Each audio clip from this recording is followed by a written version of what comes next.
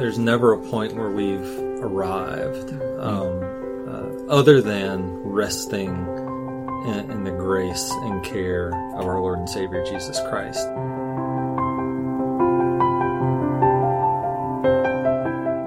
Make someone feel uncomfortable, you've broken the law of our day, which is tolerance.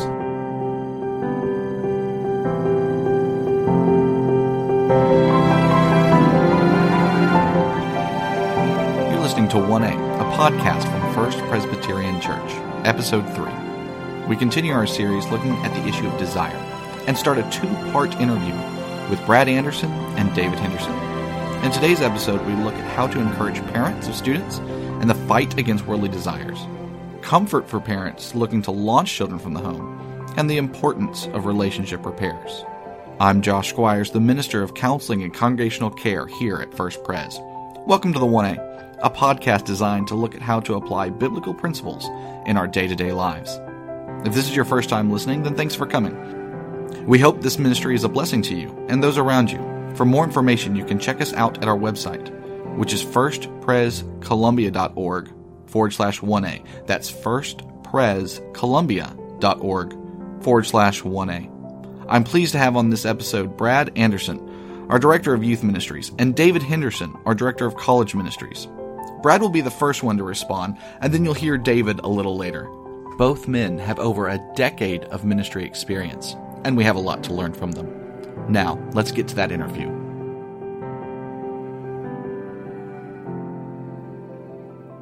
The ones who are probably listening to this podcast are not necessarily the students under your care, though some of them may be listening, but more the parents of the students, grandparents of students, etc. If you were going to be encouraging these students to fight the battle against worldly desire, what would be some of the tips that you could give them about fighting worldly desire? Well, I've seen, if we go back to Scripture, it should be just so comforting to see how Scripture deals with these types of things. You go to Ecclesiastes, and it speaks of, there's really nothing new under the sun, and how it deals with vanity and desires in that way. So, speaking to older generations, whether it's grandparents, parents, or just older folks in the church who want to raise the next generation up in the nurture and admonition of the Lord, there's fighting the their desires, whatever they may be, are truly nothing new. Throughout time, I would tell the older generations, please just reflect on your own upbringing. Beyond that, just as much as the older generations need to reflect and be willing to attempt to relate to the younger generations, the younger generations need to open themselves up, ask questions of their parents and grandparents and people in the church, pastors, youth leaders, whoever it may be, strongly desiring to know what it means to grow up. And we are the enduring community, and we have to be the community that our students can use, not something that they just see on Sundays, but a group of people that we converse with throughout life in order to grow up and to grow into the Lord and by His Word and in the body of Christ. Parents oftentimes, especially as their children are about to launch, they begin to worry. They no longer have the sort of authority over their children that they once did, and they're afraid that as they launch into the world that they're going to fall off this cliff into the worldliness and worldly desires. Would you have anything that you would tell either the parents or the students as they prepare to launch into that world for the first time? Yeah, I think it is a scary time, but I think part of the reason why it's so scary is we can have this feeling, even Brad hit on this really, of things are so much worse today than they've ever been in the history of the world. And the reality is nothing is new under the sun. Maybe sin does run downhill and things progress, and certain areas can be darker than others, but sexual promiscuity was awash and all over the place in our parents' time on college campuses. And it is today. Atheism was relevant 50 years ago, 100 years ago, 200 years ago, and it is today. And so I think getting to a place where we don't operate out of fear with our children, but where we begin to talk to them about our own experiences that relates. at the end of the day, we do all have desires that we've wrestled with. And I think they do go back, like Brad said, to the questions of who am I? The way I would say it is they go back to our identity. It's not really about sex or drugs or alcohol or atheism or pluralism or tolerance or you name the struggle. It's about who am I? And who are you? And does it matter? And does anybody care? And I think the way to address that is to talk about who God is.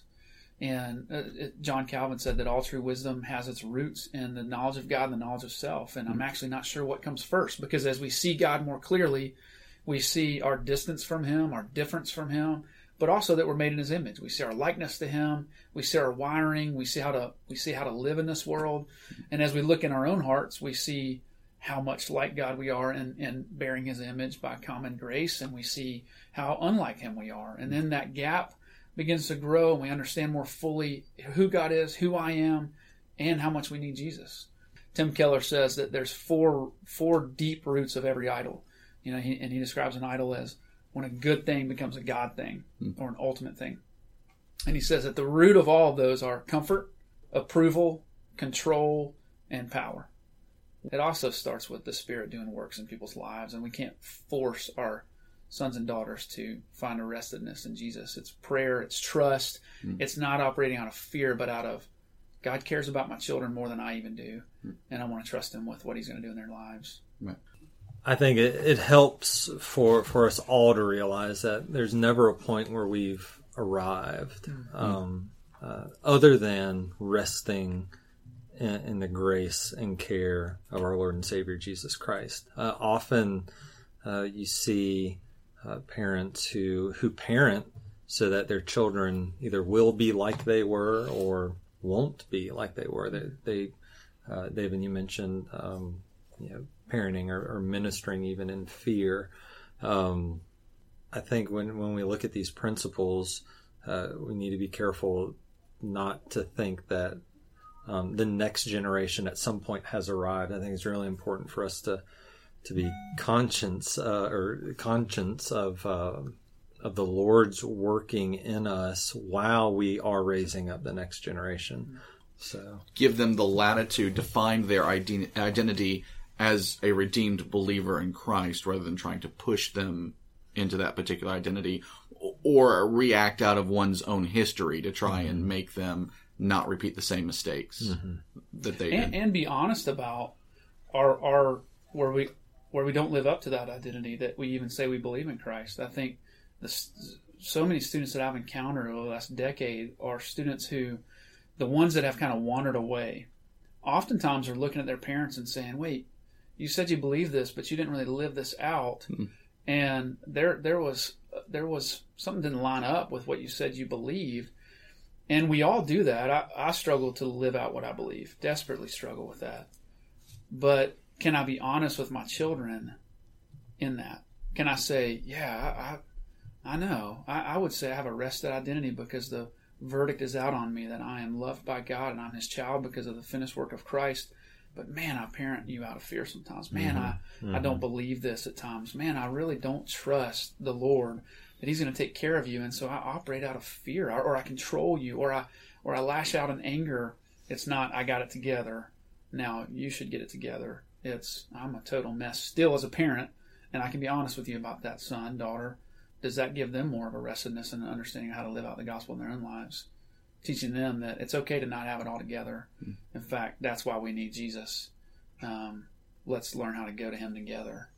Living out genuinely in front of our children and our students, can you give me practical ways that you could do that in the home? For me and my own children, once again, they're young. I mean, in a sense, it's just put the phone down because I've gotten angry at them.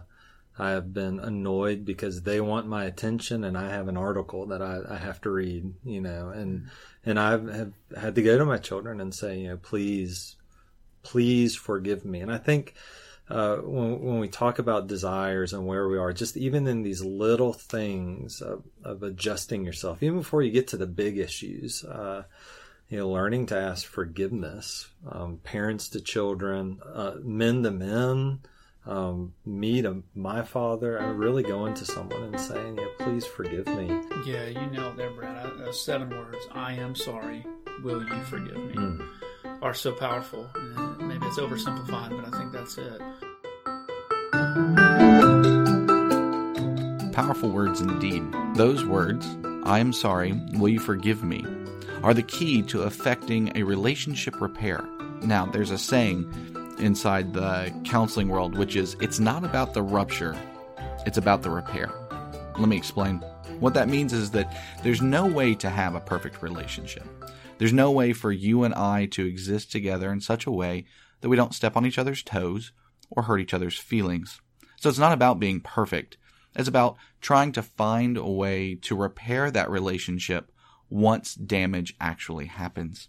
Being able to own your portion of it, to genuinely bring it before someone else, and to ask for their forgiveness is the key there to mending that relationship and to repairing it. If you think I'm beating a dead horse here, because last episode we talked about the elements of repentance, just take a look at the book of Revelation. In the section that covers the 7 letters to the churches, 5 of those letters ask for repentance. Repentance is a big deal. Now, it doesn't just mean to say you're sorry and that forgives everything. And guys, here I'm especially looking at you. We have a tendency to want to say, once we're convinced, that is, that we've actually done something wrong, we want to say, I'm sorry, right? And that's it. It covers everything. But that's not actually how forgiveness works. It means actually being able to say, I'm sorry, and to hear the other person, and for them to get a genuine sense that you are sorry for your actions. Also, just because someone forgives you doesn't mean that trust is automatically restored to the level it was at before. So, in other words, there may be consequences, and you may have to build up trust over a period of time. Someone who's had a problem with pornography or shopping may have to show their spouse that they're not going to shop and they're not going to view pornography before their spouse actually begins to believe them and trust them as if they didn't have that problem in the first place. Now, one of the problems here is deciding who it is that should ask for forgiveness first, especially in relationships where there's been hurt on both sides. Oftentimes, people present themselves here in a counseling situation and both demand that the other one say they're sorry first. Well, my rule of thumb is that the more mature believer, or the one who should be the head, they are the ones who lead in repentance. So husbands, you ask for forgiveness first. Parents, you do likewise, just like what Brad and David are talking about here. Now, let's get back to them. Now, and that starts with me being able to expose my heart to the Lord and say, Lord, what is going on in my heart? Where am I? Do I need to ask for forgiveness for things? You know, he brings that out. I can't sit in front of holy God in a real way without having my heart exposed. But then what does God do? It's when I'm most exposed that I experience most acceptance because of Christ. And I see my acceptance more clearly and I rejoice in that. And then I want to extend that to others. But being willing to sit my own heart under someone and say, I'm a mess. I'm not the dad I want to be. I'm not the husband I want to be. I'm not the minister I want to be. I'm not the friend I want to be. I am broken in all of these areas. God, would you please forgive me? I'm desperate for Christ. That's my only hope. And then to be able to extend that to your children, not in a way of being perfect now, because I know this now I can be perfect, but in a way of saying, son, I shouldn't have yelled at you for that. You know, maybe I should have even disciplined you, but I shouldn't have yelled at you the way I did. Or you know what, I operated with you out of sheer anger there, and I should have calmed down and dealt with the heart level. I'm sorry. Will you forgive me? Can you give a 5-year-old that kind of power? I think it's healthy. I think it's good. And I see my boys come alive when they're able to say, yeah, Dad, I forgive you. And my heart comes alive as well. And there's reconciliation that takes place because that's the way the gospel works. And then we also model to them in that moment without even having a teachy-oriented time with them that this is the path of restoration and reconciliation. And then I think they're more quick to do it back. And then the relationship is stronger, and maybe we'll actually be able to have more rich conversations, because real conversation comes on the back of a relationship. You've been listening to 1A, a counseling ministry of First Presbyterian Church. We encourage you to listen to all of our episodes, which you can find on our webpage, which is firstprescolumbia.org/1A. You can also check us out on all your favorite podcast applications, such as iTunes, SoundCloud, or Stitcher. If you like what you've heard, then subscribe. Also, don't forget to tell your friends and family about us as well. If you have comments, questions, or an issue that you'd like us to wrestle with, contact us. You can contact us via email at 1a@firstprescolumbia.org. That's 1a@firstprescolumbia.org. Or on Twitter at 1A Podcast.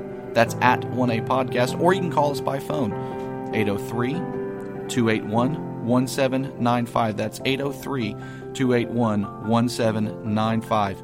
We look forward to seeing you next week and hope that this material has helped you to live out the gospel for each other and for the kingdom.